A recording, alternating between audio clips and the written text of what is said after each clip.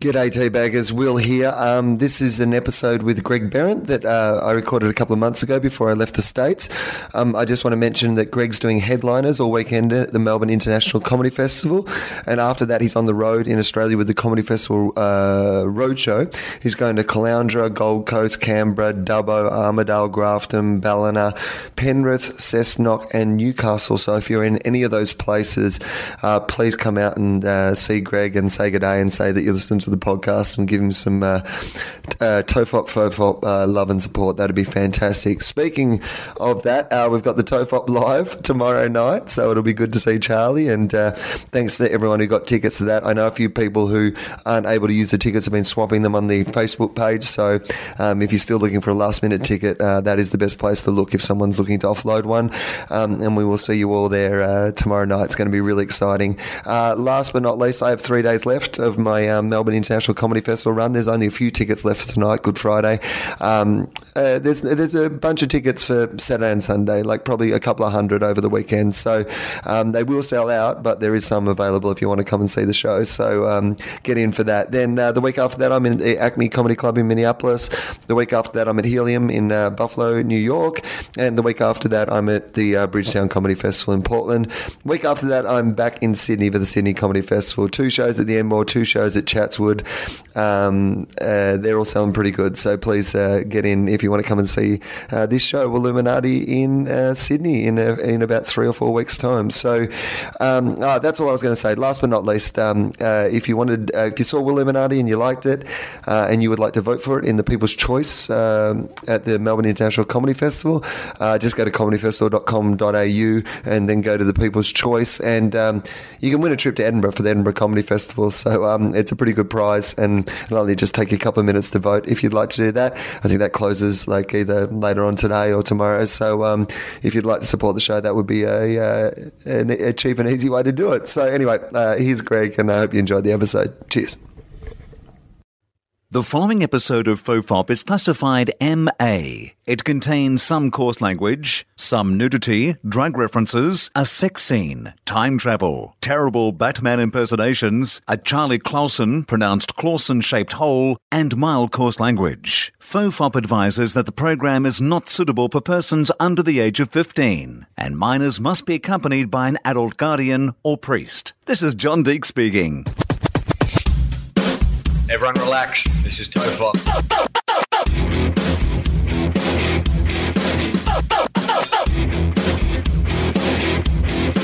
Ironically, I'm not relaxed.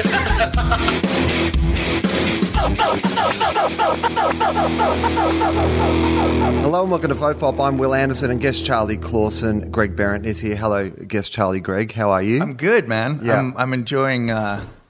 I'm enjoying your apartment. This is the first time that you've come over to my apartment nice. to record or to be here. Yeah, generally we do it at we've done it at the W, where you've just barely woken up, or maybe haven't even gone to bed yet. Right.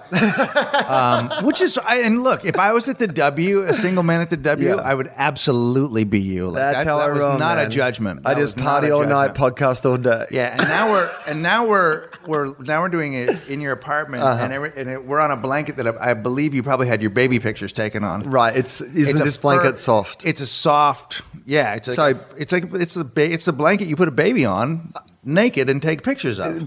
This blanket has been talked about so much on the podcast now that recently when we did merchandise, people have been asking if they can buy the blanket. Who makes it? I mean, I don't even think it's like a special type of blanket. It was like, I think they'd probably be stoked. It was just like, I mean, it's a pretty standard sort of. It does. Yeah, it does seem. But it's so soft, isn't it? Oh my God, it's amazing. And I put it down here in the first place, like just to kind of mop up. It's West Elm. Right, West Elm. Like they're not a big expensive company or anything. It was a cheap blanket. No, it's good though. I've started doing some things, and I think you more than anyone will appreciate this, because this is the first time in a long time that I have had to decorate and set up my own space. Right. That is just for me. Yeah. But also will be seen by other people. So you can't quite set it up just for you. Like if it was just my interest, you'd be coming in here and you'd be like, I think Will's going to murder Batman. Yeah. Why are there so many pictures and diagrams on the walls? There's a lot of. Oh my God! It'd be great if your place was exactly like from True Detective, where you've just got pictures of Batman on the wall, and then you just sleep on a cot, right? And that's it. But that's what I imagine. And then there's vials of blood everywhere, right? But that's what I imagine it would be like, yeah. And like with pieces of like string between certain things, and like, and on one wall you'd be like, I love that art on that wall. I was like, oh no, that's how I've done fan fiction of how Batman got back from the prison. You know the bit that no one can explain. He had no money and he got back to the city in time. Right. Well, I've written my own story about that. I've worked it out, and here it is on the wall. I like it. Yeah. No, when I have my own, I tell the story, and it always makes me not sad that I got married, but once I finally had my shit together, I had a really fucking swinging pad. Like it was straight up, big brown velvet couch that folded out into a bed, and then bamboo furniture. And custom-made curtains with a little bit of cheetah print at the bottom of them. Not a lot, like just enough. And then I had a porcelain leopard on the floor, and some 50s things of art. And like, it was a fucking bed and breakfast. Like, if you were a guest at my house and I had a few, you got good coffee. Right. The bathroom, you felt like you weren't going to get syphilis from. Like, you felt like, oh, okay. I mean, which I think is like a good start.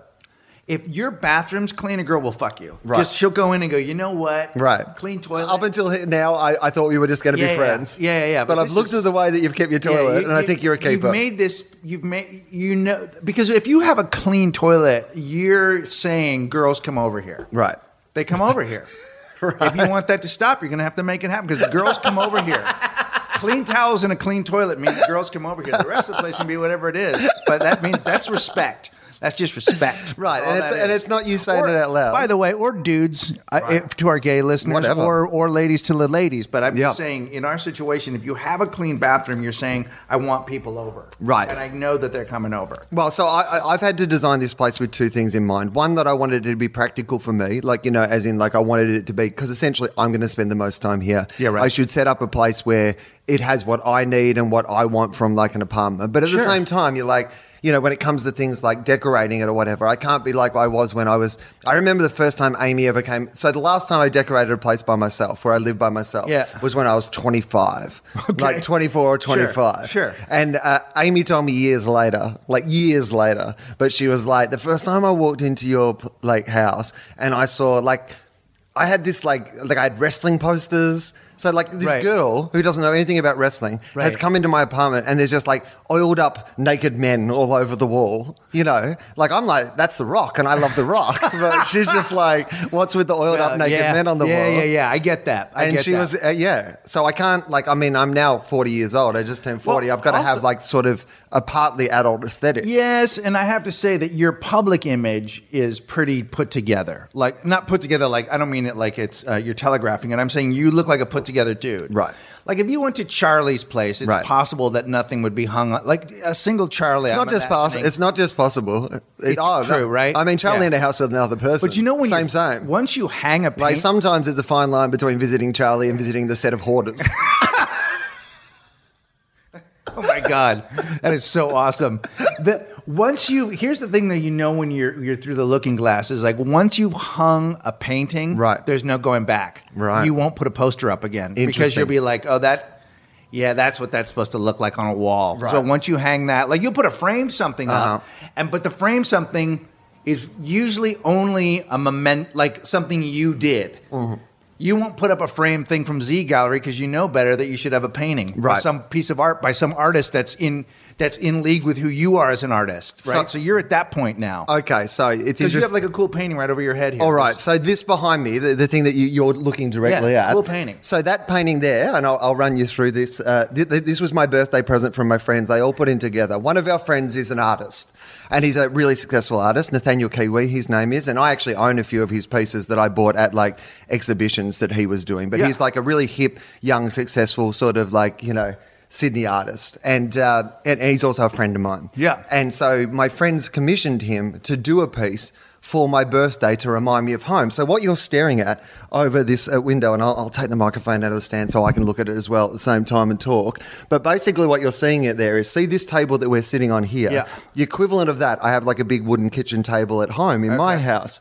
So that's that picture he's painted, like, you know, it's kind of, for the people at home, it's like it's a still life, as they would, like, I think they call that, right? Yeah. So it's on top of my table at home, and you're looking out into my backyard, so you can kind of see behind there, you can see the pool, and then my office out there, which is like in my backyard. Nice. But on the table, he's put a collection of, like, you know, books and albums and whatever that kind of have, like, so William Goldman's The Princess Bride is there, and there's like an Alan Moore book and The Essential Daredevil and High Fidelity and an Irvine Welsh book and the complete works of Edgar Allan Poe, and there's a Joe Queenan and like an Arcade Fire album. So it's kind of, it's like a little snapshot of my life back home, so it can be on my wall here and I can feel connected with being back in Australia at all times. Yeah, so your rock, nice, right? Your rock poster's fucked. Like, the rock's not going back up. Like, that poster's over. Like, you have a painting of your life up there, you're not going to put the rock up. And we all know.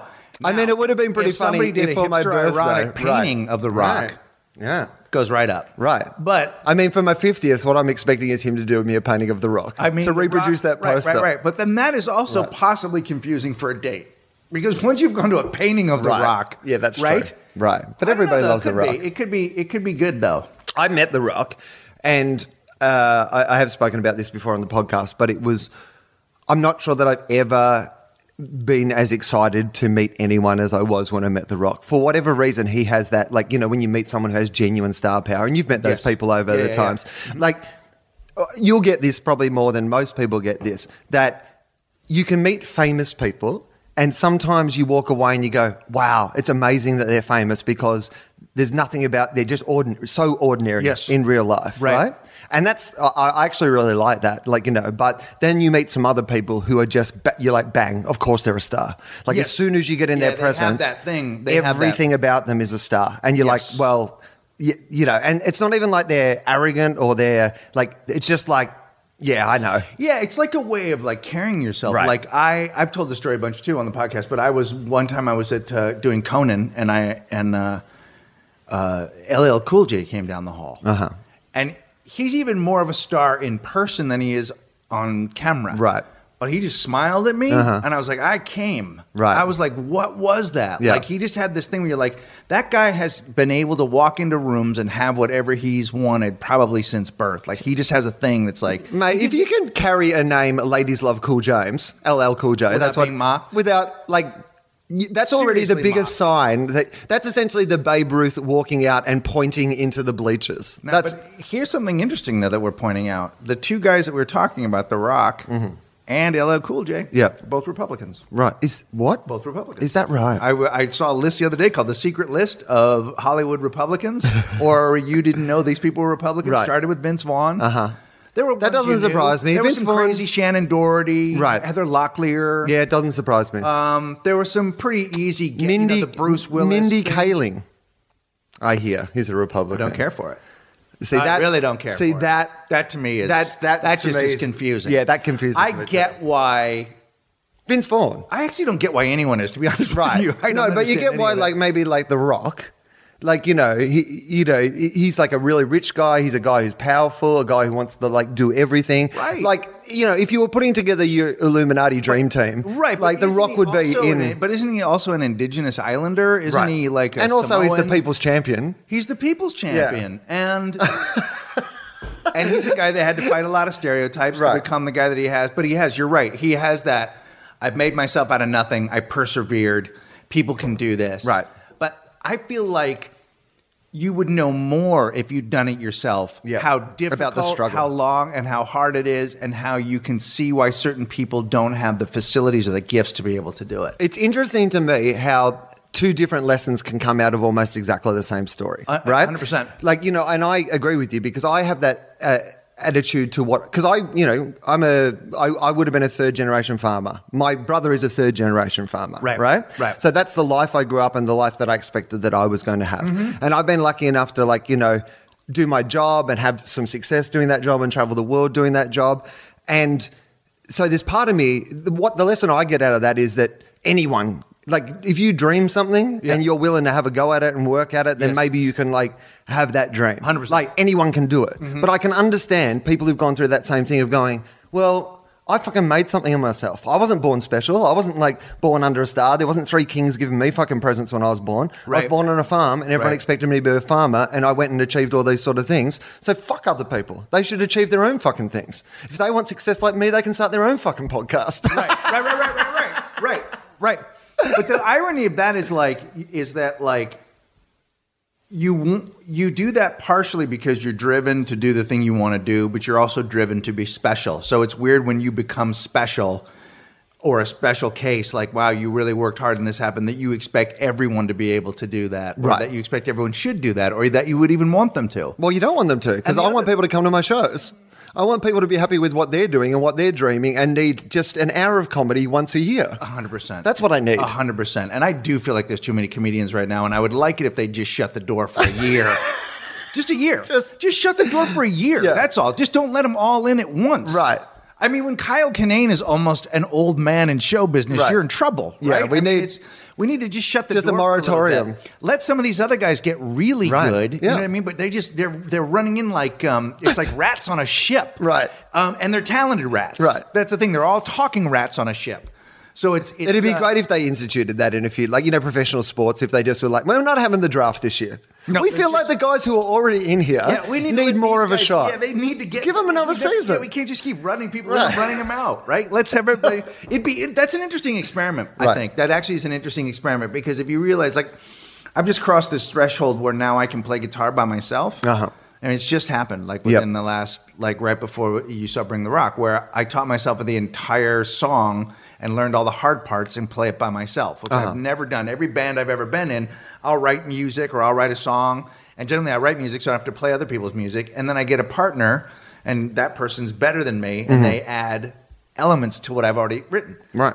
So I was like... Seems like a good plan, though. Right, it is. And that's why I love the Reigning Monarchs. I wouldn't change a thing about them. But then I was like, what if I moved and I wanted to be in a band? And I can't make new friends everywhere I go. I have to be able to do this myself. So I just taught myself. Right. I'm in the middle of learning 10 surf instrumentals, or Link Ray type shit, so I can go play by myself. Yeah. Or just pick with a bass player and a drummer. And it took me till I was 50 to get there.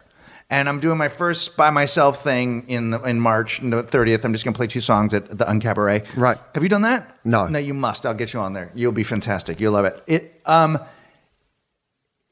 So to me, it's just like perseverance. Right. You know but also that idea of that you don't have to do everything at the same time. No, and that's the thing. It's like, who cares? Like, I'm not. Part of me just wants to do is just to do it. I'm not looking for. I don't have any like I'm going to be playing Big Day Out. Right. Which as a kid was a dream. Right. I mean, that was like, if I don't play Big Day Out, I wouldn't have lived. Right. And I didn't care about stand up at all. I didn't even think about it. You know what I mean? Like, that was my thing. And that may not be happening, but I am going to play at the Uncabaret on a Sunday night, 2 songs by myself, and that will satisfy. Yeah, and it gets it kind of, but also you put yourself in a position, because you never know when the various skills that you have are going to be a perfect storm. Right.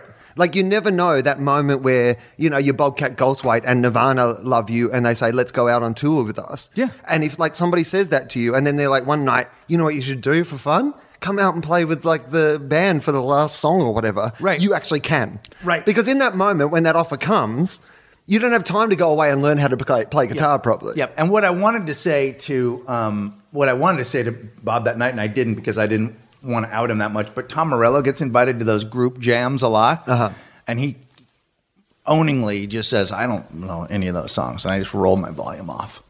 I just take my own volume off. I turn it off. I don't. Tom Morello does. Yeah, he goes, I know my songs and I know how to play some things, but when you get up there with like the Steve Vai guys, I don't want to do that. I just turn it off. When it's my turn to solo, I'll solo, but I won't. I'm not gonna. Yeah. He goes, a lot of guys. He goes, whenever you see those giant jams, a lot of people just turn it off. Just turn it off. Turn it off. They don't need to be a part of the cacophony. Who cares?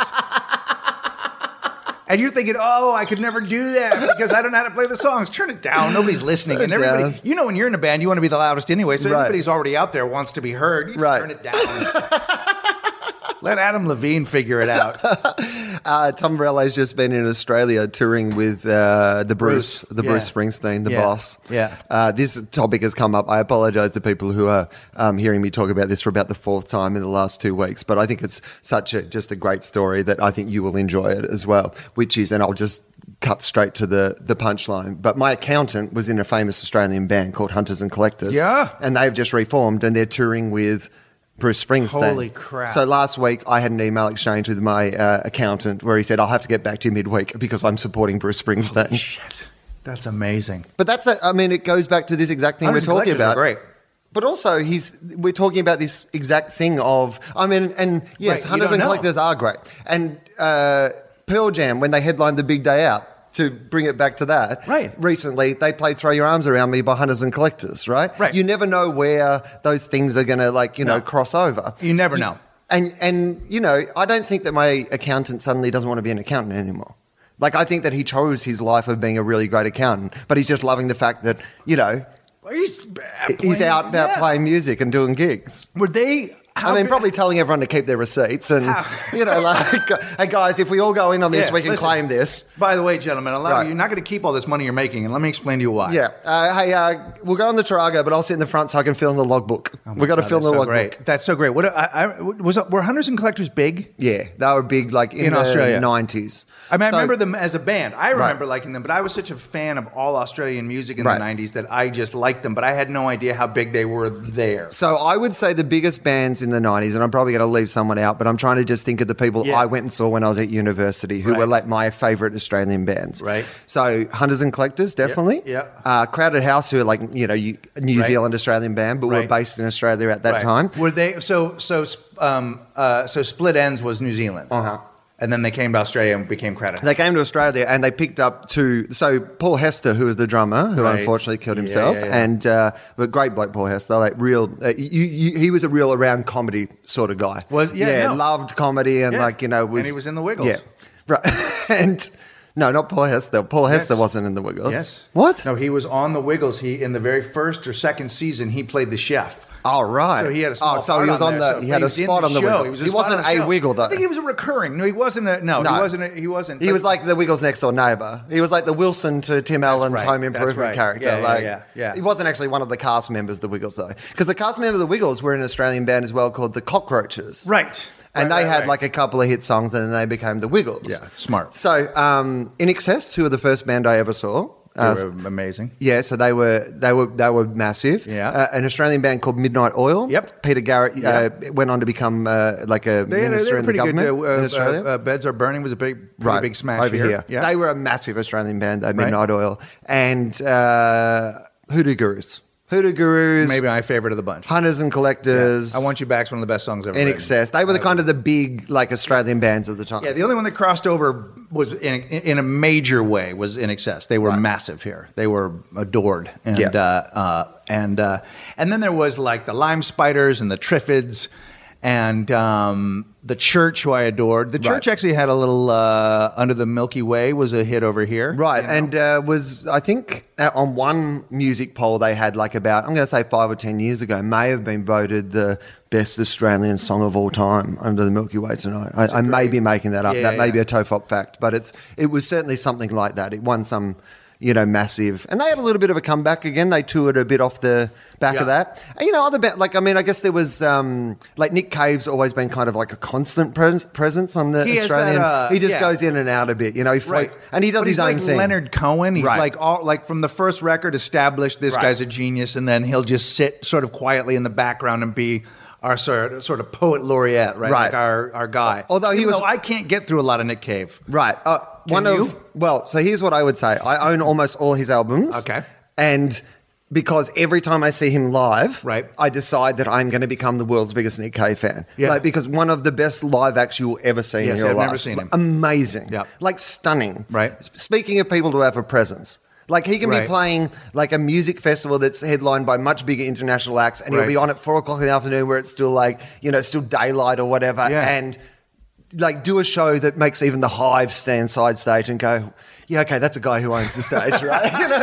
That's great. Just like amazing. So every time I do that, I'm like, that's it. I'm finally going to, and then I kind of buy the records and I have a period where and then I'm it's like, it's good. It's one of those things where I'm glad it's good for me. Yes. But I'm, I just don't need to be in it all the time. Yeah. But I'm glad he exists. And I always loved the thing I loved about Nick Cave was, particularly as a young Australian growing up, where there was a homogenised culture in Australia, particularly with popular music. Right. Was he was not like that at all. And he started punk. Like he had a band called The Birthday Party. Yes. And right. That's what I was going to ask you about. And they were like proper. One of my favourite stories I ever got told, I believe it was the lead singer of the Models, James Freud. Now, the Models were more like a pop Australian band, you know, and James Freud was really good looking, and they were hated by the punk scene, and they were having quite a deal of success. Yeah. And Nick Cave and his mates, like I remember James Freud told me this story where he was on stage playing like his song, and they started getting pelted by stuff from the audience. And Nick Cave and his friends had brought to the gig like plastic bags filled with human shit, and they were throwing the human shit at him on stage. But the thing that he said and the thing that he remembered was like they didn't have gloves on or anything, so they were putting their own hands. Like they'd had collected bags of human shit. Like some work's gone into this, and then but like enough work that they're like, let's shit in some like plastic bags and take them to a gig, but not enough that someone's gone, should we also get some gloves? Or maybe someone said we should get some gloves, and someone's gone, that's not very fucking punk, is it? Like if we get there with gloves. Yeah, let's just throw with our. But it occurs to me that it's possible they got more shit on them. They would have got heaps more shit than he did. I mean, I don't know. They had to deal with the shit. Right. Like if you think about the thing about shit is that you don't want to be around it. Finally. You don't want it on you, but you don't want it to be around you, right? Right. At all. In theory, or in fact, right. Nick Cave and his friends spent way more time with the shit. Or way more. On some level, they lost the battle of shit. Now, they may have thrown shit at this guy. Right. But it was only a moment that he probably missed a few times. Right, because hit with it. Because how accurate? Like, I mean, I think he got hit, but like you're not getting like it's not you're not taking every shit to the body, right? Right. Like and it's not even essentially. Some other band members are getting hit by friendly shit. Really, at this point, they're no different than monkeys. Right. So it's just like at that point, if they all started jerking off, they could have actually been monkeys themselves. Right. Oh, that's what they say for the encore. And that's not. Then we finally just jerked off on him. That's weird. That's weird. How did you get hard during it? Well, he's very handsome. Did you still have shit on your hands? The Divinyls I loved. Oh, right. Yeah. Okay. And, fine line between there was pleasure a band, and pain. which I think were the other guys from the Swingers. Yeah, maybe the Swingers. And they were, I think, what was left of Split Ends. Right. Okay. No, I'm not sure about that. They were really good. AC/DC, but AC/DC have always never really, like, even though they're an Australian band, they've always been kind of an international Australian band. Right. You know, like The Size. Oh, okay. Do you remember them? No, I don't remember them. Yeah, I got deep because I didn't. Other than like there was like the REM. Yep. There are very few bands that were in that thing. Right. So then you would just go because everything seemed exotic. Like what about the Go-Betweens? Did you ever? A little bit. Right. They were a little light for me. Okay, huh? They were a little light for me. I like a lot of guitar, but I was really the Hoodoo Gurus were my thing because they didn't hit over here at all. Right. They only hit because they were slightly associated with the Bangles. They never got as big a career in Australia as they should have. They were a big band, but they should have, like, I mean, if anyone doesn't like know the Hoodoo Gurus and you've never checked it out, they did put out a great sort of like best of album, which was like one side just hit singles and one side kind of like, but there's really 15 like great songs on that. Like at least. If you buy the first record, Stone Age Romeos, or the third record, Blow Your Cool, you won't be disappointed. You will not be disappointed. There's nothing but like those are all the way through, top to bottom. The first one's really good because it's really just almost punk, but they're great. Yeah, they were really great. And also, in my mind, I imagined like that's the way all Australians were. That they all had giant because they looked kind of like a metal band, but then they also were like country western looking. Like they were very. I think they had like what may have been a very Australian. I think they were very Australian. Yeah. They certainly had a very also, I mean, I know that Dave, who's the lead singer, I'm pretty sure it was Dave Faulkner. Dave Faulkner, right? Yep. He lived near where I lived in Bondi for ages. And that's a very that kind of like beach cowboy. Cowboy. It's like, that's a perfect description. And it's like, because it was like they had that sort of surf influence definitely in their music, but they were...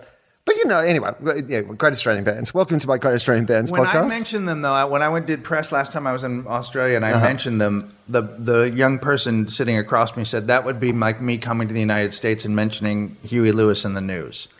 Like that's how hip those guys are. And I'm like, well, I'm 50. Right. Like I don't I don't like cut copy. Right, but well, you've got to like cut copy. No, I don't know. That's the only band I could think of. I do like cut copy because they used to stay on my couch. That's my showbiz I love story. Cut Copy. Yeah, so they're my favorite band. Amy lived with Tim from Cut Copy at when they were at university. So they were like when they were like doing their little dance music and couldn't afford to, they would sleep on my couch, and we'd be like, "Oh, we'll go and see their gigs. Good on them." Yeah, and now they're just touring the world, being very successful. Yeah, very successful. Yeah, so I like to hold on to that. Yeah. I also saw an Australian band called the Presets, or Australian like sort of, that same style of music, dance music, called the Presets, who are amazing. And I saw them at their first gig. So I always wish them well. It's like one of those things where like when you're part of the story, you're like, I want this story to be really good, I can say, right, 100%. So like every time they put out an album, even if you're not really into the band, you're just hoping it's a really good album, so that story can keep going. Yes. Yeah, of course. Have you discussed Harold Ramis? No. Well, I mean, it only happened yesterday when we were recording this. Right. So it's a nice topic to discuss, though, because people know, if they've listened to this podcast, that I think, and I tweeted about this yesterday, but Groundhog Day is still a perfect film. If anyone wants to see how to make a comedy film, if you watch Groundhog Day, it stands up as today, and comedy normally does not. I just tweeted this morning, it is either intentionally or unintentionally one of the greatest meditations on letting go ever. So it's really kind of weird in a strange way. There's a very, if you're a 12-step person, it's that story. It's self-will run riot until the point of absolute total annihilation of the soul, where you want to kill yourself, and then you come back and you're of service, and that's the only thing that gets you back into the life, is being about other people, not yourself. Like it's perfect. So on purpose is what I'm going to say to you, and here's why. I read a great article about the dude who wrote it, Danny. I should know that because I tell this story all the time, but he, I believe, and I wish I should look this up because I bring this up all the time, and I've never ever done the proper research to go. Am I telling? That's how most of my stories and all of my information is. I have a vague idea of what it might possibly be about, but I'm going to be very authoritative about it. But this is enough for you to get the gist. Yeah, is that he believes that Bill Murray was there for 10,000 years. So it took that long because there's a Buddhist philosophy, and he was obsessed by it at the time, about how long it takes you to actually, change and, evolve and do all those sort of things. Right. And he was obsessed with that at the time. And, and I guess with Buddhism, that's the idea of you being reincarnated and being on that journey or whatever. Right. And so it's intentional. Like he's meant to, it's not just there for comic effect. Like they don't spell it out in the movie. It's never said that he's there. But if you think about it, even if you're there every day, repeating the same day, it still takes you a long time to learn how to play perfect piano. Do you know what I mean? It's still not Forever. A couple of weeks, right? Forever. Because you still got to eat and shit and do all those other things, right? No, all that stuff, and timing out the catching the kid falling out of the tree, right? And how many days? Because you got to do that every day, right? Because that's the thing. He grapple with the old man dying until eventually he was like, okay, he dies. That'll give me a couple more hours. And it's not like one day he can't catch the kid, even though he know, you know what I mean? Like once you're catching the kid, you can't go, no, fuck it, I've got to get good at piano today. You've still got to go out and catch the kid. Yeah. Every day. Right. Every day for 10,000 days, right, maybe. And then he's slowly putting together the pieces that unlock the door to let him get to the next day. Right. No, but what's great about it is it does not knowingly do so. No. You never feel preached to. No, never. You don't even think about it until later. But then when you go back and you pull it apart, you're like, holy shit, is this thing spot on? And that's rare for a comedy. I realized that I based a lot of my decisions in life on things that Harold Ramis was. I went to the University of Oregon because that's where they shot Animal House, period. I think you mean National Lampoon's Animal House. National Lampoon's Animal House. Let's use the correct title. Yeah, National Lampoon's Animal House. I know that because I lost the Doug Loves movies based on not knowing what the title to National Lampoon's Animal House was. So now it's shortened it. Now it's in it's in here forever. Right, it is in there forever. So you went. So that was the university, and you went there because of that. I was a junior in high school when that came out, and we saw it in the theater 15 times. Right. I couldn't stop watching it. I wanted to be Tim Matheson. Mm-hmm. Like, I just thought that guy that's who I want to be when I'm in college. Right. Like, just the nicest douchebag ever. Like, Right. just the guy that is so but such a preppy dick, but not a part of the preppies. Like, that was sort of where I felt like I would fit in with my friends. Right. And you're like, I saw that documentary you made about your college. I want to be that guy. I want to go. And then that house was there, and it was all shot there. And then I went up and saw the school, and I actually love the school, and I love Oregon, Right. but it worked out that way. But I mean, I really like. And then Stripes is maybe my favorite movie. I mean, it's amazing. Time. I watched it. I just showed it to Mighty, who's 9, and because there's nothing really inappropriate. That's Right. kind of the neat thing about some of those old comedies. You go back and look at them. Like the inappropriate stuff is so genteel. Right.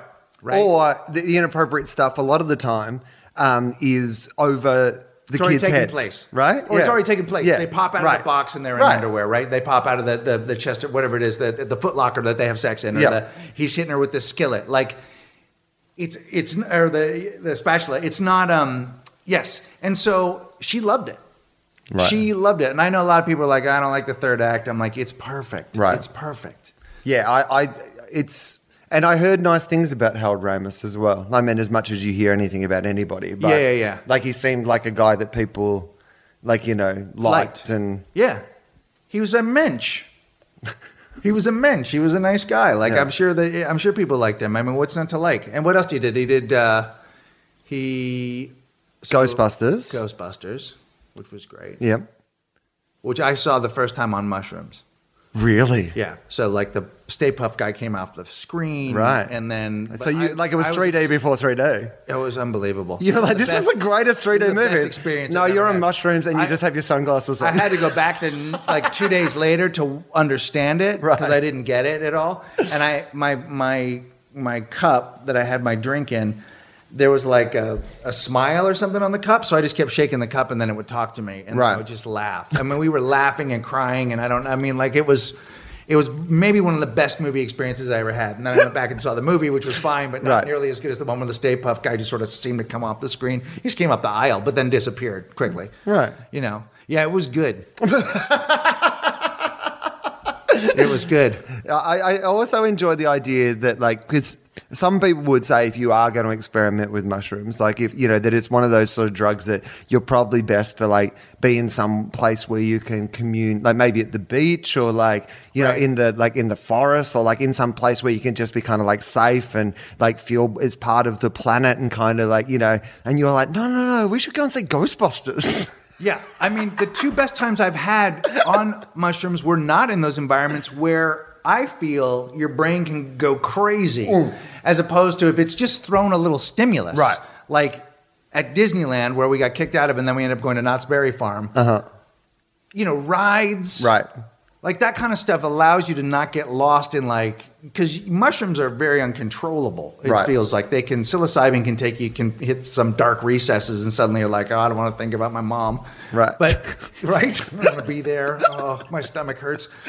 But if you have some stimuli, Right. especially something that's fun. Or If there's some people busting some ghosts. Ghostbusters seemed so appropriate. Sorry, It seemed so sorry, great. Mom, but Yeah, I gotta go. There's a you know who I'm going to call? yeah, The Oh, Ghostbusters. that was so good. It was and Bill Murray's such a treat as well. Is he not just still so amazing? This is the thing about Bill Murray that he's obviously a strange dude and whatever. Yes. But when you see him go on a Letterman or a Conan or whatever, he's still he'll go on dressed up, he'll still be doing a bit.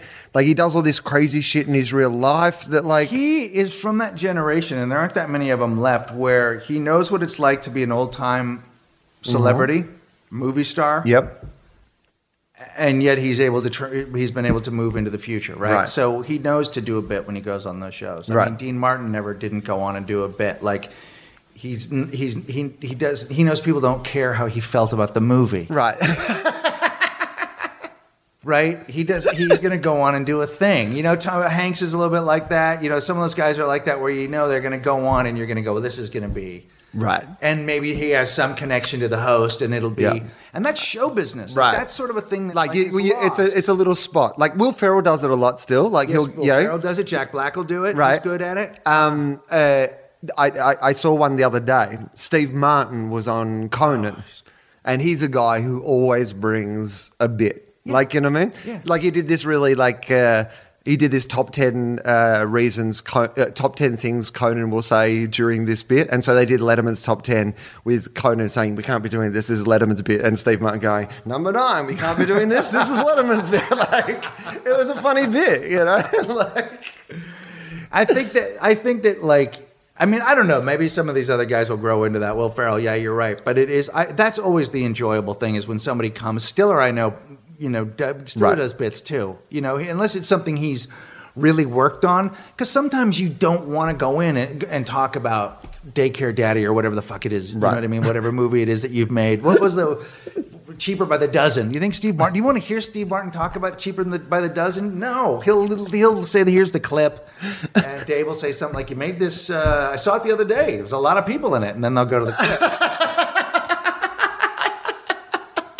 I love that Sandra Bullock said to Jay Leno, "I love that when I would come on here and you and I both know the movie was shit that you wouldn't." You know what I mean? Like that thing. I like it when celebrities say, by the way, I know that I pimp bullshit. Right. I know, we all know. right. And they have to. Of course they do. Like, I mean, contractual. It's actually part of your job. Yeah. Like, if you make it, part of the money they're giving you for making it is to go they're out paying and you for promotion. Right. They're going out to flog it. Yeah. Yeah. And sometimes, to be honest, you have to flog something that's terrible harder than you have to flog something that's great, because something that's great, people will. When He's Just Not That Into You came out, we had to turn down interviews. Right. When the Greg Barrett talk show was on, I was fucking talking to I was doing dogs podcasts. Like I was doing, and this is before there were podcasts. Like it was the Greg Barrett show. Just two dogs barking at each other. This is a podcast, right? Yeah. Young Mechanics Magazine wants to do an interview. Like I was, and that feels rotten. Right. There's nothing worse than doing unwanted press. There's nothing worse than when somebody has to go, "Hey everybody, it's Greg Barrett." Like they got to say your name before you come in. Like there's just it's because it's evident that thing is probably not going to do well. Right. So I want to go 2 areas off this. Firstly, I was thinking about this the other day about because get so much internet spam. I was actually thinking, because I never look at you can make your penis bigger or here's some whatever. But I was thinking while I was spamming all that stuff and trashing it the other day, I was like, the only person I really feel sorry for is the person who comes up with an actual way that you can increase the size of your penis. Like, how are they going to market that? Because, but then I thought about it more and I was like, if someone genuinely comes up with a safe way to increase the size of your penis, word will get around.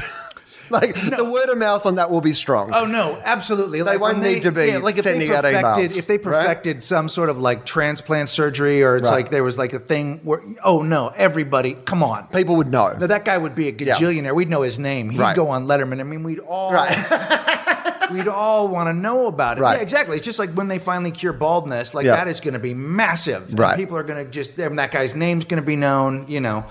Okay, so the second part of this I wanted to talk about was that you've been back on the publicity trail recently because you've had the new book out, which meant that you've gone back into kind of a world that you weren't in for a while. Yes. Which is the Oprahs and stuff like that. What's that been like? Well, the transition was this. I had for lack of a better description, a nervous breakdown last year, and I had to get my shit together, and I had broken my sobriety, whatever. So I got my shit together, and in the process, I got meds. I got on some anti-anxiety and some antidepressant. Right. And all of a sudden, every voice in my head just turned off. They just shut off. Yeah. And all of a sudden, I'm like, I don't hate the book. No. I'm good at giving self-help out. Right. And why can't I? And then I also... Why can't I be a guy who plays songs at a gig? Why can't I be a guy that does edgy stand-up comedy? Why can't I be a guy who also... Right. And there's no better time than now when people can follow you on Twitter and know your whole life. And I'll go down and I'll do a set over here and I'll record it and I'll put it up for people who like stand-up. Right. And my record's available on iTunes. And then Amir and I had written this book that we had... that didn't get published in America. And we had the rights to it. And Amira was like, I'm going to put this out. We could use the revenue stream. I'm going to research ebooks, and we found a small publisher, and they put it out. No press. It was on iTunes, and the president of OWN, Oprah's network, read it, loved it, got a hold of Oprah. Oprah read it, loved it, said, let's teach a life class. We went on Oprah. So no agent, no anything, just the natural thing. And the difference, I think, this time, too, is that I'm with Amira. Right. It's not just me, which is not fun. But when I go on... Well, it's much more fun. Like, I mean, as in, like, having the two of you there means there's a relationship already. Right. So you don't have to be having a relationship necessarily with the host. Like in an interview situation, you're not the only expert. Like, you know, she can be interesting and you can be funny, or vice versa, or like you can play off each other. And I can just be the dude. Yeah. I can just cover my patch of ground rather than trying to sort of become an expert. And also, like, if I feel like disagreeing with my own, like with what we've written, or if I feel like being funny about it or letting the air out of it, I can do that. And it's also been good for the marriage. Because Amira has been a part of all of those things and never got the credit. Right. So it's been kind of interesting. And then that led to, we got invited to be on The View. So, you know. and see, these are big, like, for people at home. Like, I mean, Oprah's got her own network now, so it's not like Oprah in the old days, but it's still fucking Oprah. It's still Oprah. Do you know what I mean? Yeah, like, it's still Oprah. It's like she's got the world's best podcast. Right. Like, that's... In a way, she's got a podcast network, she's a very and then she niche does her own podcast within that podcast right. network. You're right, and she's done it that way. She's made a very niche network that's about self-empowerment. So that's what that is. She's not trying to. I mean, I'm essentially, they will probably try to have scripted and all that kind of stuff, but she's certainly trying to stay in her area and not lose that crowd. Right. Right, rather than trying to make something for everybody, she's making something for the people who just like her stuff, which is exactly what we're doing here. Everyone's doing that now. Right. That's sort of the thing where you go, I don't want to be... The Jimmy Fallon show seems like way too many things to try and cover. It's really better if I just have a show about gloves. Right. I'm just doing a show about gloves. And people who like gloves will watch it, and the other people won't, and we'll get our share, and we'll sell an ad on YouTube. Like, there's less, but it's more. I think it's a more level. It's a more level ball field. You should actually call it. He's just not that into you, and it's about people whose gloves don't fit properly. Yeah, that's right. And it's like, just rebrand it. Just rebranding it. We've just changed the thing that's interesting about the Oprah thing was so then we did that and we did it with Oprah, and then we got on The View, and with the life class for anyone who is at all interested is I think everyone. Like I'm a interested. TED Talk, guided by her. Yeah. I think they saw TED Talks and went, let's get some of these experts in here. But then rather than just them just banging on, they'll take a question. They'll actually put their words into action. Like, so for Brene Brown and some of those people. So sounds like a good idea. We got to have, and it was a blast. And like the funny thing was that like all my paranoia about how certain fans would feel, whatever, it's just horseshit. Right. Nobody cared. I mean, in fact, a lot of people were excited, and a lot of people were like, "Hey, I'm glad you're doing that again," or whatever. And they were dudes. Like, here's the other thing. Like, it's not like the old days. Oprah was pervasive. It's everywhere, right? Right. But now the only people who are seeing you on Oprah, on that show, are people who watch the Oprah Winfrey Network. That's right. So either they're not aware of anything else that you do, so they're just seeing you for the first time, and then they're just judging you based on that moment. Yeah. Or if they're people who are pre-existing fans of yours and aware of your other thing, they're already watching the Oprah Winfrey Network. That's right. And they're probably glad that someone that they really like has popped in for a minute. Right. Yes. They're like, oh, I'd like to see how like this person I like is on this thing that I'm already watching. That's right. It's exactly it. And I want to know what the actual process is like, though, because you were on Oprah in the old days, right? In the big old days. Yeah, in the old days, I actually had the fortune. The first time that I was on there with the co-author of the first book, Liz, and Amira had come with us. Because Amira actually wrote a lot of that book, but didn't get credit for it. It was the week after she gave away all the cars. Oh, right. So she was at her zenith.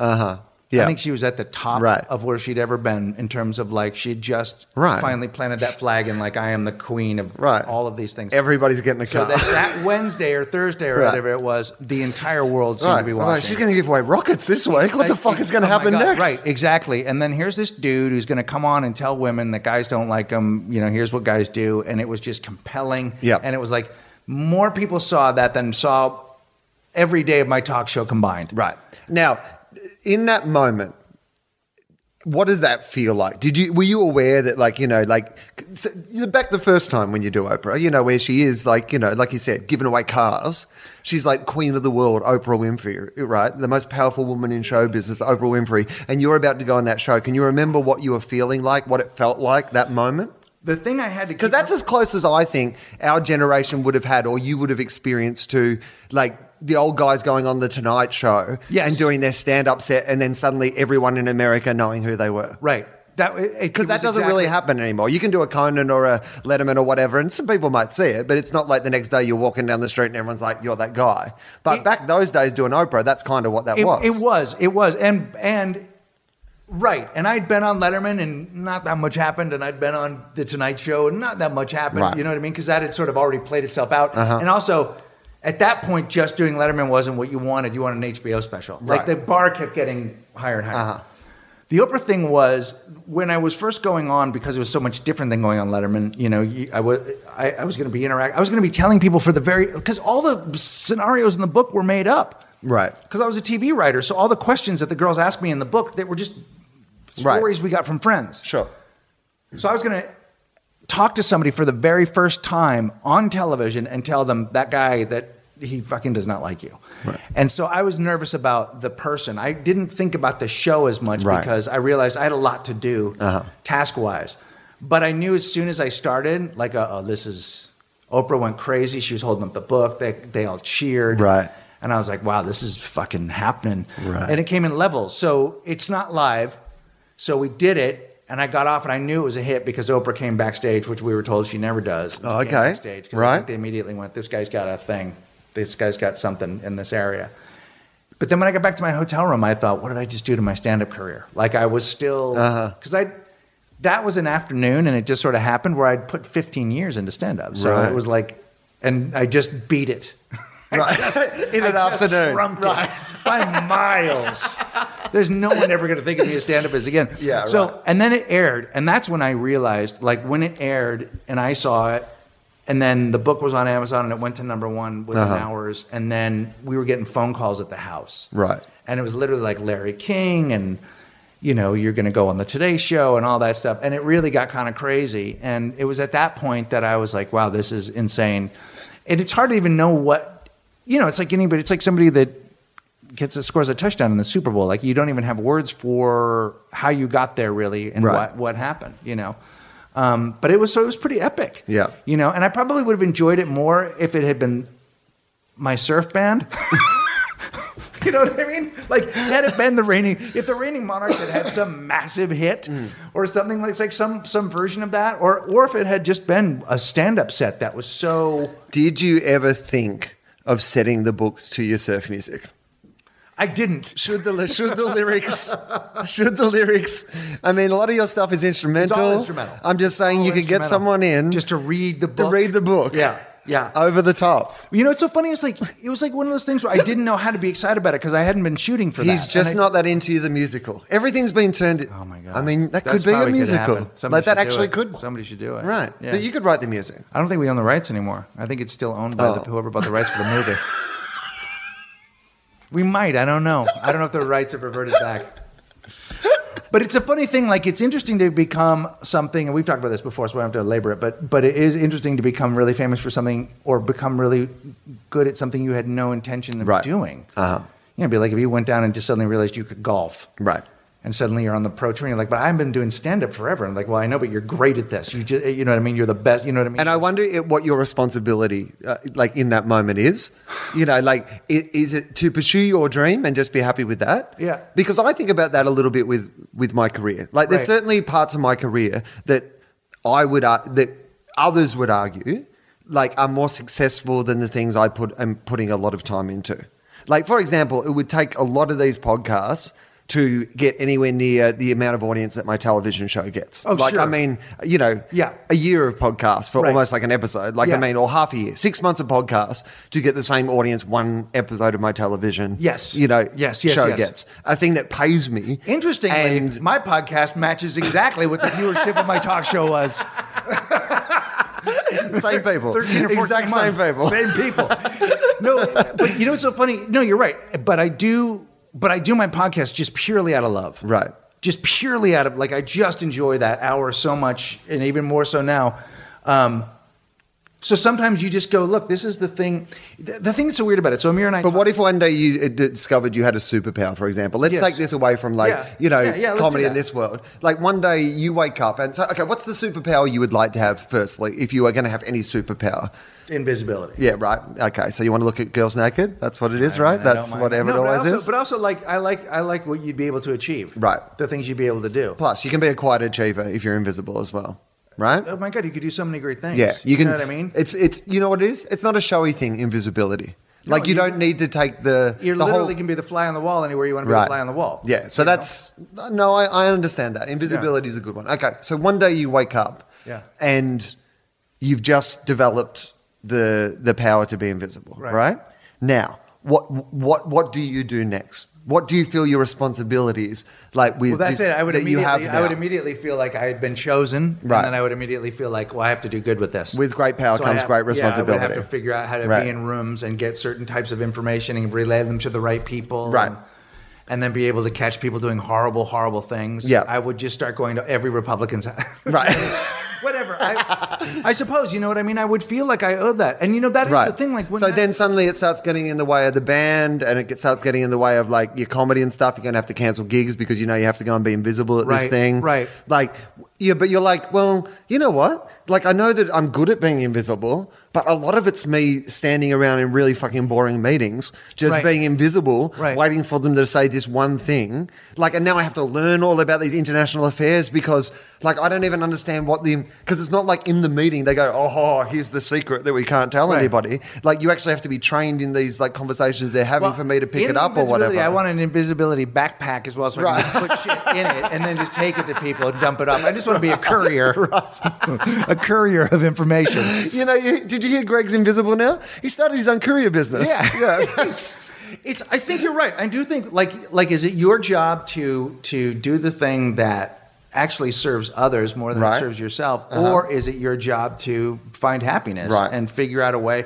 And that's, I think, always the artist's sort of dilemma, because it also sometimes doesn't feel like, well, people need laughter. I know, but if you have something that is more profound than that, or something that you can really give, is that worth doing? It's a tough one. I've just tried to figure out now, how do I, it's like the bar. It's like I said, it's like, where am I going to play guitar? It's not going to be the big day out. But if I can do this and sort of scratch that itch over here and feel like I didn't give it up and make records. And then when I die, they can say, shit, did you know he made 13 records with this band? It's here and it's done and he did it. And it's like, well, that's an interesting fact about that guy, that while he was helping people with their relationships, which he was good at and didn't even need to seem to practice. Like, I don't have to, the one thing about that is I don't have to do anything to do it. Right. So, but then this goes back to this idea of, maybe that's just the thing you're really good at. It might be. Like, I mean, maybe that's your, like, that. It seems like maybe you're like the Jordan of, like, you're like, I don't understand why other people can't see their relationships like this, because 100%. That's your gift. Yeah, Amir and I taught a class the other day. We were asked to teach a class about how to write a self-help book, which I think we're the first people to have ever done that. Right. And we just had such a good time in the room talking to people. We just had this natural flow. We didn't have to do anything. I didn't have to get ready for it, because I had the information inside, and my stand-up's like that these days, where I've just stopped the ritual I've stopped bringing books with me. I've stopped bringing notebooks because I never use them and I never look at them. It's all in here. Yep. And when I write new stuff, it stays in here, and if it doesn't, it wasn't meant to be. And I just go to the club and I do my act, and it's fucking great. And I it's not the Louis C.K. thing, but I've never done my act the same every time. I sort of move. I tell the stories a little bit differently.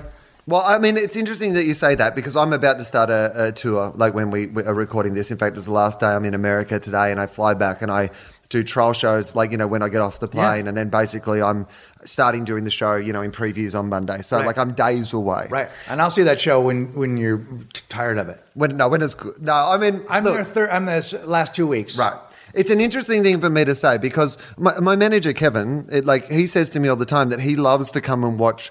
He'll come the first week in Adelaide, and he'll probably see the show more in the first week in Adelaide than he sees it on the rest of the 8 months I tour that show, because he enjoys watching me, put it together, right? Yep. Like when I land on that first day, I want it to be entertaining enough that that preview crowd that came on the first night sees something that they, walk away from and go, no, we got our money's worth. Yes. And in fact, some people come, I know this for a fact, people will come on one of those first 4 nights when I'm previewing and then come back even at the end of Adelaide because they just like to see. You're at a point in your career where there are enough people that are like, I want to go see him figure this shit out. Right. Because sometimes I've seen all of his. I am already convinced he's a pro. Right. I know he can do the deal. Right. What I want to see, because I saw Eddie. Well, you got to see danger.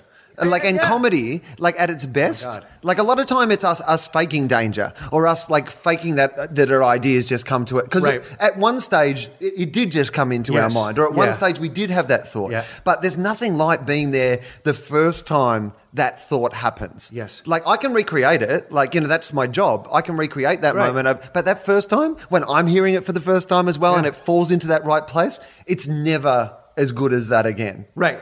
And So there's something magic moment, about that. There's that moment. Right. Then there's the moment where it's good because you're delighted to do it. Right. When you have something new, you cannot wait. You're like, here comes. Right. Here comes the thing I just thought of yesterday. I hope it works again. Yeah. Then for some reason for me, it goes away for a while. It just suddenly stops working, even though it's the same fucking words. Yeah, that can work.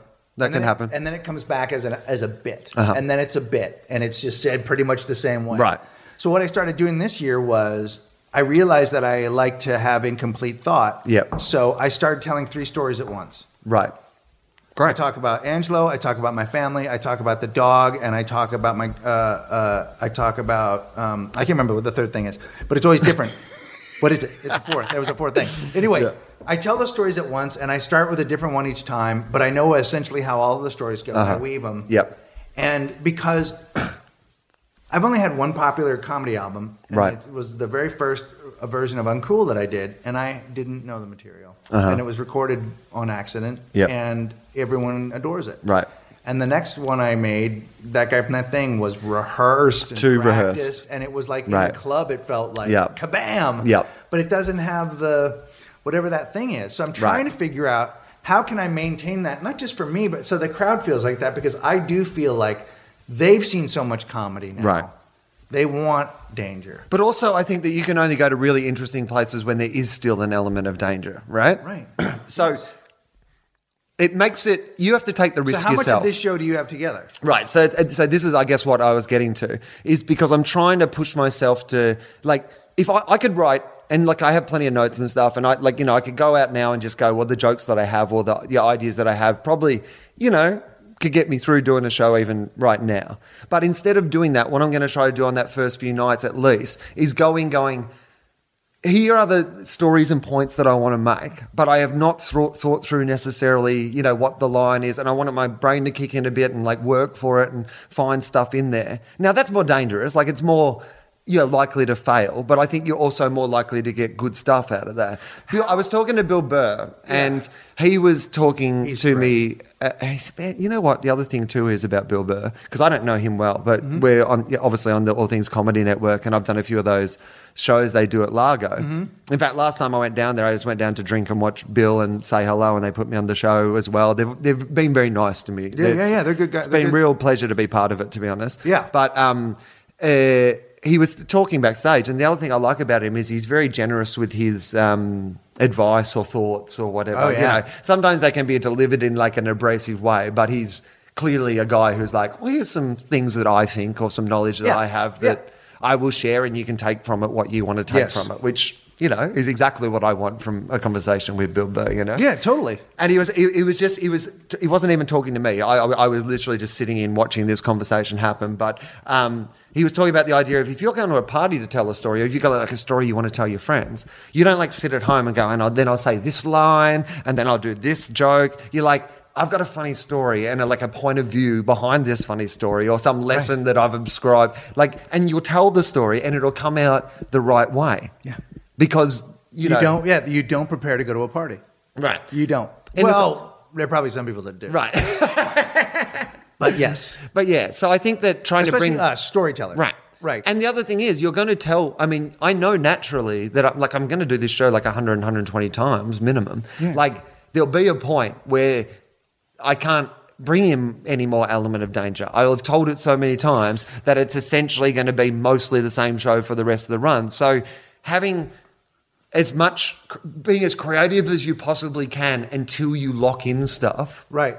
I think is like, well, that's what I'm trying to do. How much anyway. I have two questions for you, Yep. or a question and a statement. The statement is, at this point in your career too, at least in Australia, you have to take risks. Right.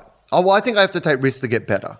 That's my big thing. Like, you have to, like, you know. I think if you're not getting better, you're going backwards. I've always said that one of the things, and this goes back to this point of, you know, when you get good at something or when you start doing something. Right. I say this, and I say this without, you know, false modesty or anything. I've done 5 or 6 shows out of like the 19 that I've done that I am genuinely proud of. Like the last 5 or 6. Right. Like, and I could draw a line through pretty much anything before that. And that's not to disrespect people who've supported me right through a bunch of those shows and got to where I am now. But I started getting better at this, in fact, later. And the nice thing about that is that you're still getting better. You know, you always envied those guys. I mean, I always envied those guys who arrived and like a year in, you were like, oh, that's the act.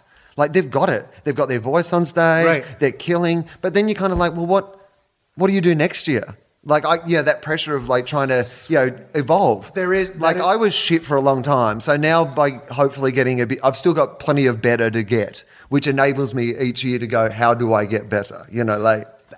That is just true of everything that you do yes, having the ability to grow, and, you know, you've seen it with Radiohead, you've seen it with REM, you've seen it with Louis C.K., you're seeing it now with Bill Burr, where you have the ability to change and grow and sometimes go in the wrong direction, sometimes go in the right direction, but then you become like this fucking old piece of oak, like this beautiful piece of like. And you have authority now. Right. So now with the authority that I have and the authority that the crowd lets me have, I take the most risks that I can because it feels like it's the experience of me. Right. My mom used to say it to me all the time. She's like, I just wish you would do what you do at dinner instead of these jokes that you're trying to write. And I would be like, I don't understand what you mean. She's like, just be like you are when we're all together. Right. Which is essentially what you're talking about. Is like that thing of like, you don't have to prepare to go to dinner. She just be free. Be free. But also be all of you. But right. Now, because you're very good at set list, how much and you've done it a lot, how much of that has changed your thinking about your stand-up? Because that's all 100% improv. So it's really interesting. So I did 8 shows at the Sydney Comedy Store to start the process of this show, just to try to do something else. Right. 8 completely improvised hours. I've listened back to all of them in the last couple of weeks. I'm going to release, like, they're all on just audio from me recording on my stool. But later on, like when the tour's up and running, I'm going to take out the bits that I have not used that are in the show. Yeah. And I'm just going to release them for people to hear. They are, and this is, again, they're really funny shows.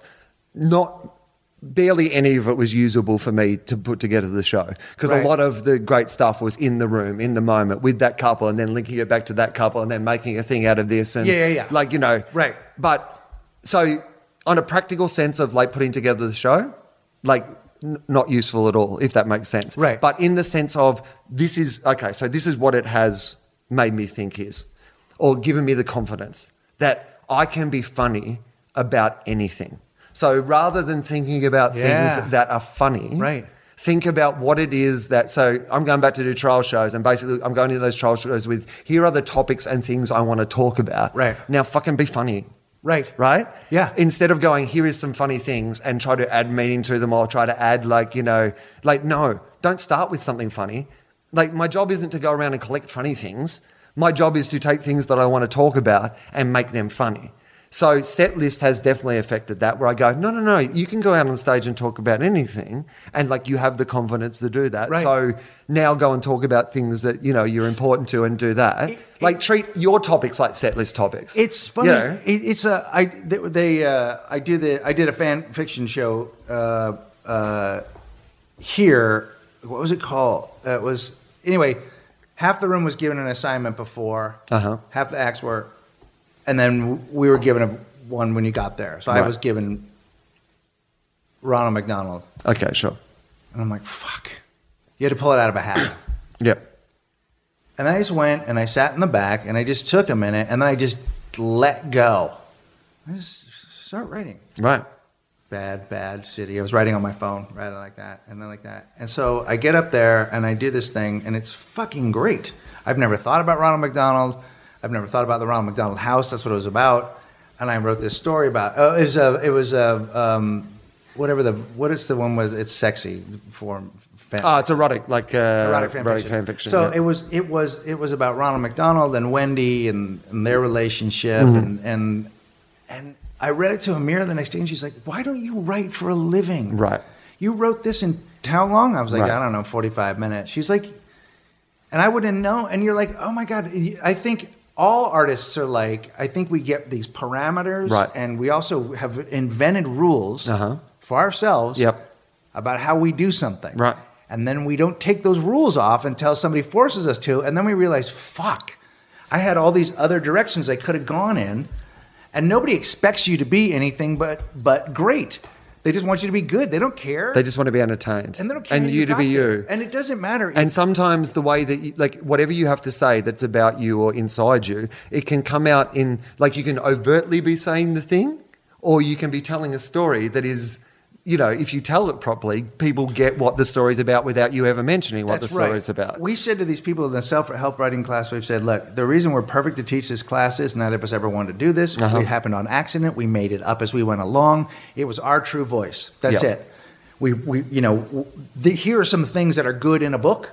Here are some, you know, we realized after we did it, we did these three things, you know. We did what it was. We did basically the pitch that you do at an AA meeting, what it was like, what happened and what it's like now.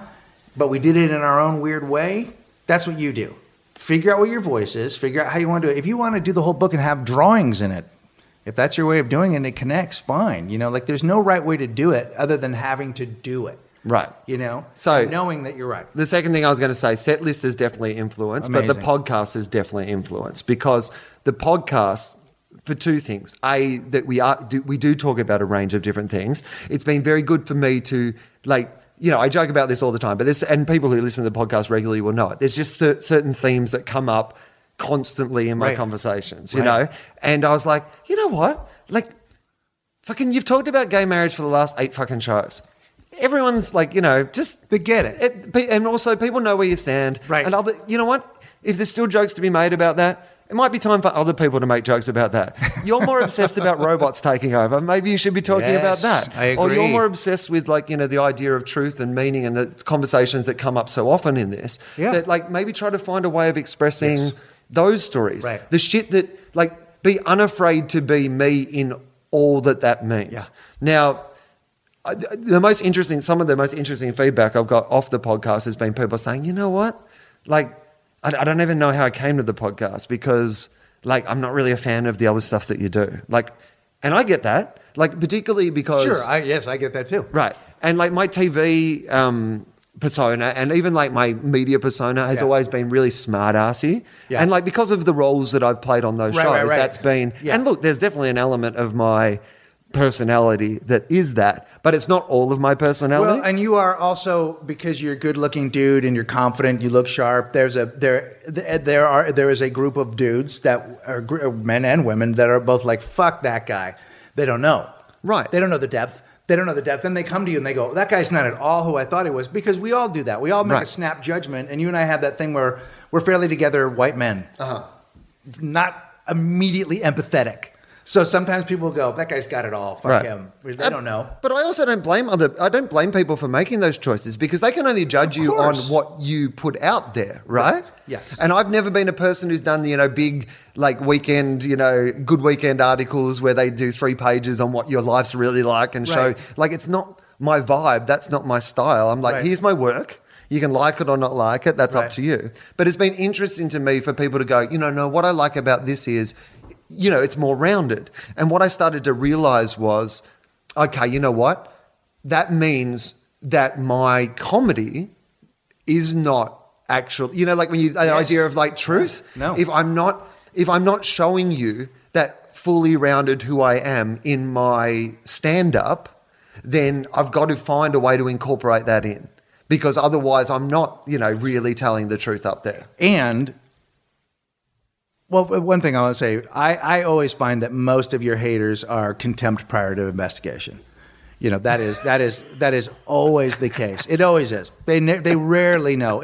Sometimes when I look at things that people say about the book or my stand-up, I'm like, right. You didn't get 10 minutes in. Yeah. You didn't give it a chance. You already decided beforehand, which is fine. You have to realize those people were never going to like you in the first place. Right. My other point I was going to make is, you know what you sound like now, and they know what you sound like when you're being a person. Uh-huh. We're not a performer. So Right. sometimes I'm on stage and I'm like, you're performing. Hey, talk to Dave. That's my podcast partner. Talk to Dave. Stop. You're Right. yelling at him. You're doing a thing. Not judging, but just like No. bring it in the room. They But- and some of them know. 4 of them know. Not all of them are podcast listeners, but do you know what I mean? People always thought it was weird, and I never liked Amy to come to shows, and Amy didn't really love coming to shows, right? Right. And the real reason was, she was like, well, that's not you. You know what I mean? Like, Right. that's not the you that I know, the person that I live with, the complex person. It's a version of you. Yeah. And like all the things you're saying are true, but it's just one part of you and one attitude of you, and Yeah. not. Now, bringing in complexity is more difficult. Like, comedy is, Yes. easy to do in black and white rather Yep. than but it's an interesting challenge. And if you want to challenge yourself. So I think you'll like this, because and this is a very highfalutin thing to put on what essentially is like a stand-up comedy show. But I had some different aims about what I wanted to do with the show this year as well, just in a structure sense. Mm-hmm. Now, what I wanted to do was, I was thinking about this. I've never been an Arctic Monkeys fan, but their latest album I thought was my favorite album of last year. Yeah, that's good. That's a good record. And it reminded me of Arcade Fire's The Suburbs, and that might seem like a weird thing to remind, but I think they're 2 great albums, and the reason is that they both are chock full of hit singles. Like, you could take any track off either of those albums, and they stand alone. Mm-hmm. As like pieces. Right. But if you listen to both those albums, they're essentially both concept albums as well. Yes. Like, there is an overall, even though every song is an individual story, yes, there's part of an overall theme. And sometimes you pick up, that first one's related to the fourth one, and like, it's not necessary, or there's just like the same sort of music. Radiohead, again, that sort of thing where there'll be like, that sort of, that's the same riff as in like the first song, and it makes this album be a cohesive thing.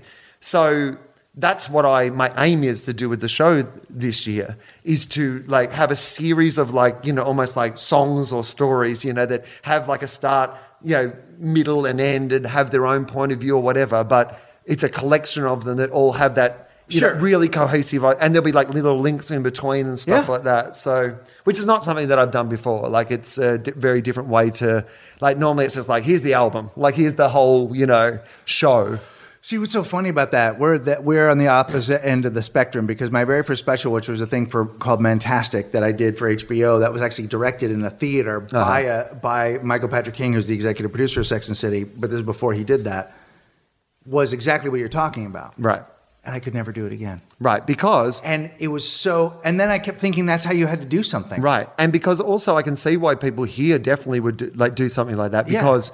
You're working up bits, like a lot of the time. People are working up bits and pieces, so you put them together into a thing. But then also, whereas I'm always like, I've just got to fill a fucking hour. Like, I've got to get an hour of stuff. Right, and right. They had to have an experience, and right. At the time I was doing it, people needed to know who you were so they could do your sitcom. Right. He's the dad who's got the chain wallet, or he's the thing that's got right.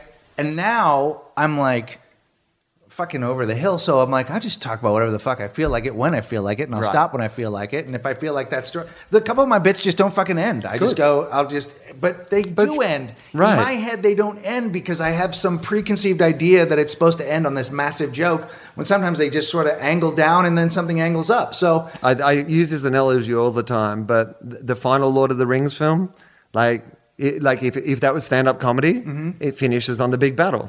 Because that's your closer. Right? Yes. The biggest, most, and yet finishes on the big battle. That's right. But you know what the Lord of the Rings doesn't do? It doesn't finish on the battle.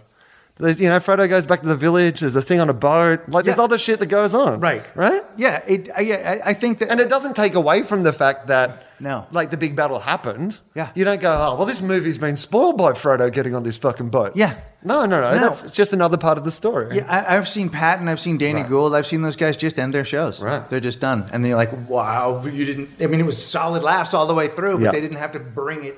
Right. They didn't have to hit home run and slide into... So it's very liberating to go, all right, I'm just going to...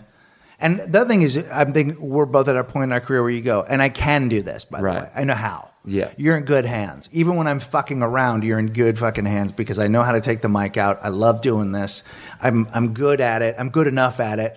And there's plenty of good coming. Right. But we all have to go on a ride. I have to pick up something that I saw on the road today. Right. I want to tell you about how my pants feel. I want to, I know you from whatever. I want to have those moments so that you don't feel like you're getting some pre-canned... Right. And that's what I think, particularly doing those improv shows, taught me is like, I mean, and I think at some stage I will do like an improv like tour because I enjoyed them so much and the shows went so well. But it shows you also going, if you can make something special happen on the night, audiences enjoy that so much more. Super pod. They just, right?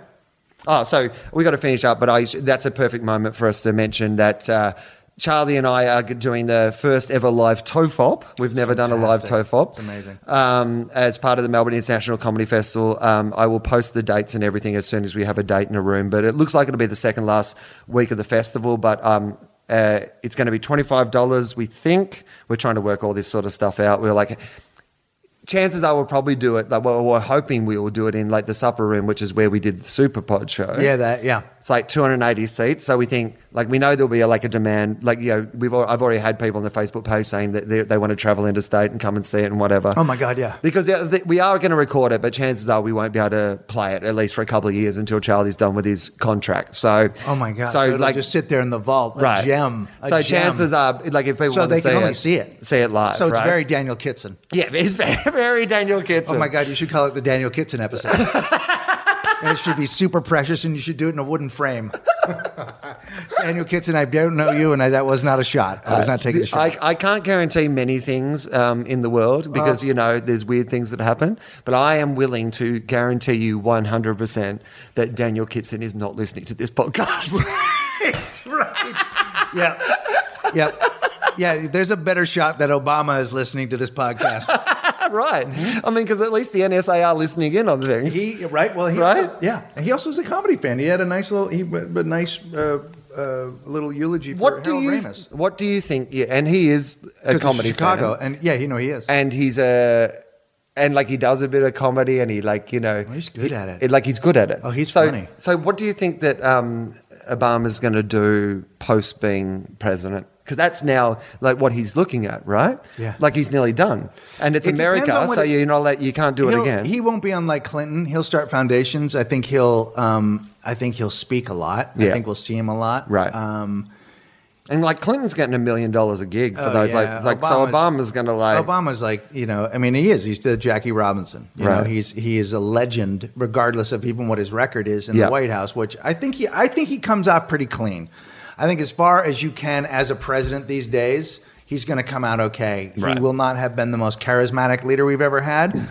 He's probably, either him or Clinton are definitely the smartest presidents we've ever had. I think that with Obama, certainly there'll be a share of things that will be kind of stains on his record. But I think that what will happen in the future is people will have a more accurate... because the world went into global. Like I remember when Obama got elected the first time, because there was Australian elections around the similar period of time, and it was always that idea of this is a poison chalice. Like whoever has to take over the economy at this time in the world, as the world's going to shit, like it's going to be hard. Like there's going to be so many compromises and so many. But not to get bogged down in American politics, but I think that when they look back on this era, like people will be like, oh right, like. Okay, like the whole country didn't go broke. It went close, but the whole country didn't go broke, Right. And the other thing about now is that we had the keys to mom's purse. Right. We could never see in her purse. Right. We never knew what she was carrying around. She wouldn't let us. And now we've opened up the purse. Yeah. And you're like, oh, mom takes pills. That's ugly. And that's, you know what I mean?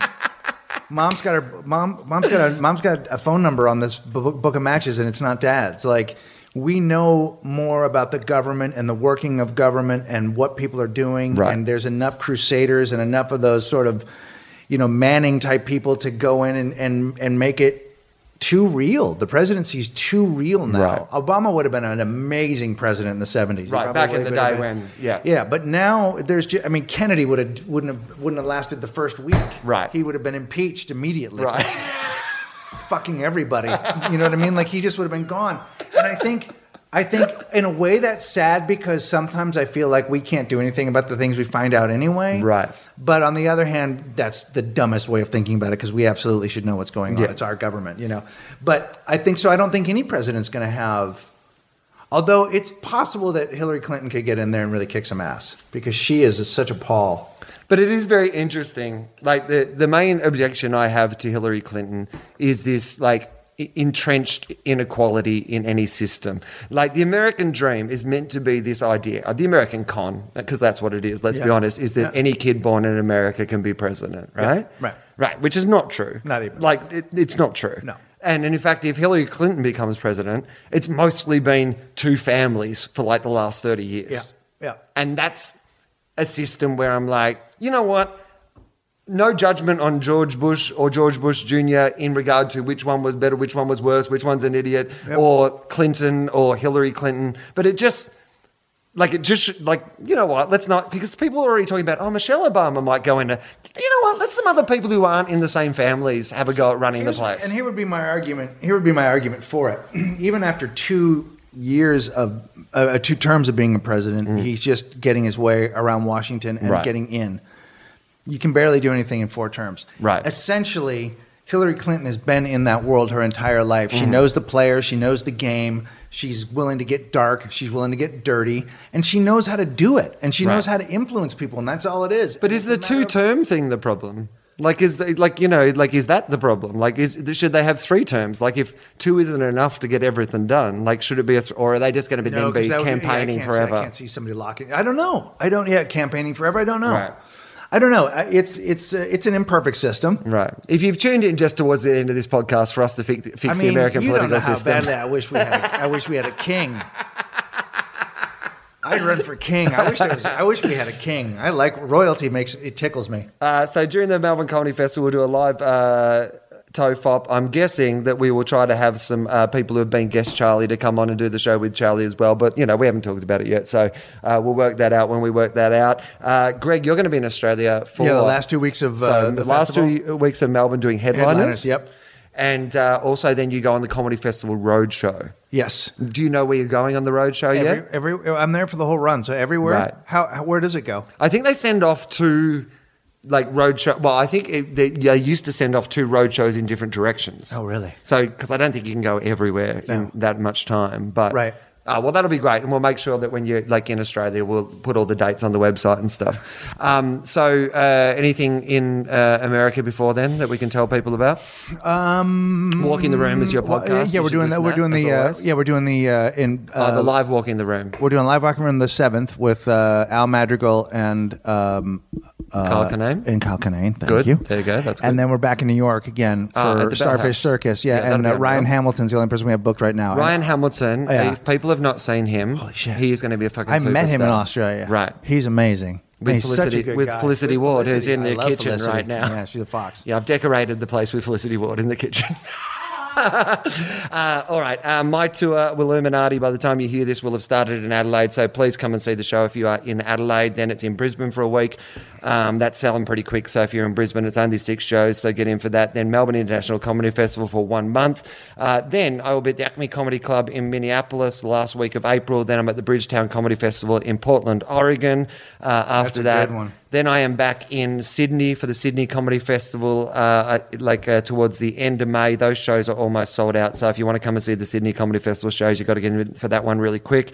There is going to be dates in other places later on in the year, but I'll tell you about them when we're closer to those dates. I did want to mention Charlie is up for a Logie. I don't know if Logie's voting has stopped yet, but you could vote for Charlie for a Logie. That would be fun. I don't It's know like what that is. It's like an Australian. It's like an Australian Emmy, but like voted for, like an Australian People's Choice Award.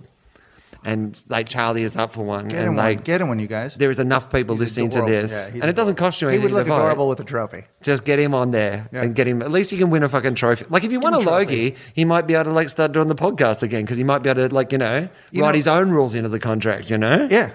Don't people? Well, we can talk about that next time. All right. Thanks very much for listening, guys, and we'll talk to you again soon.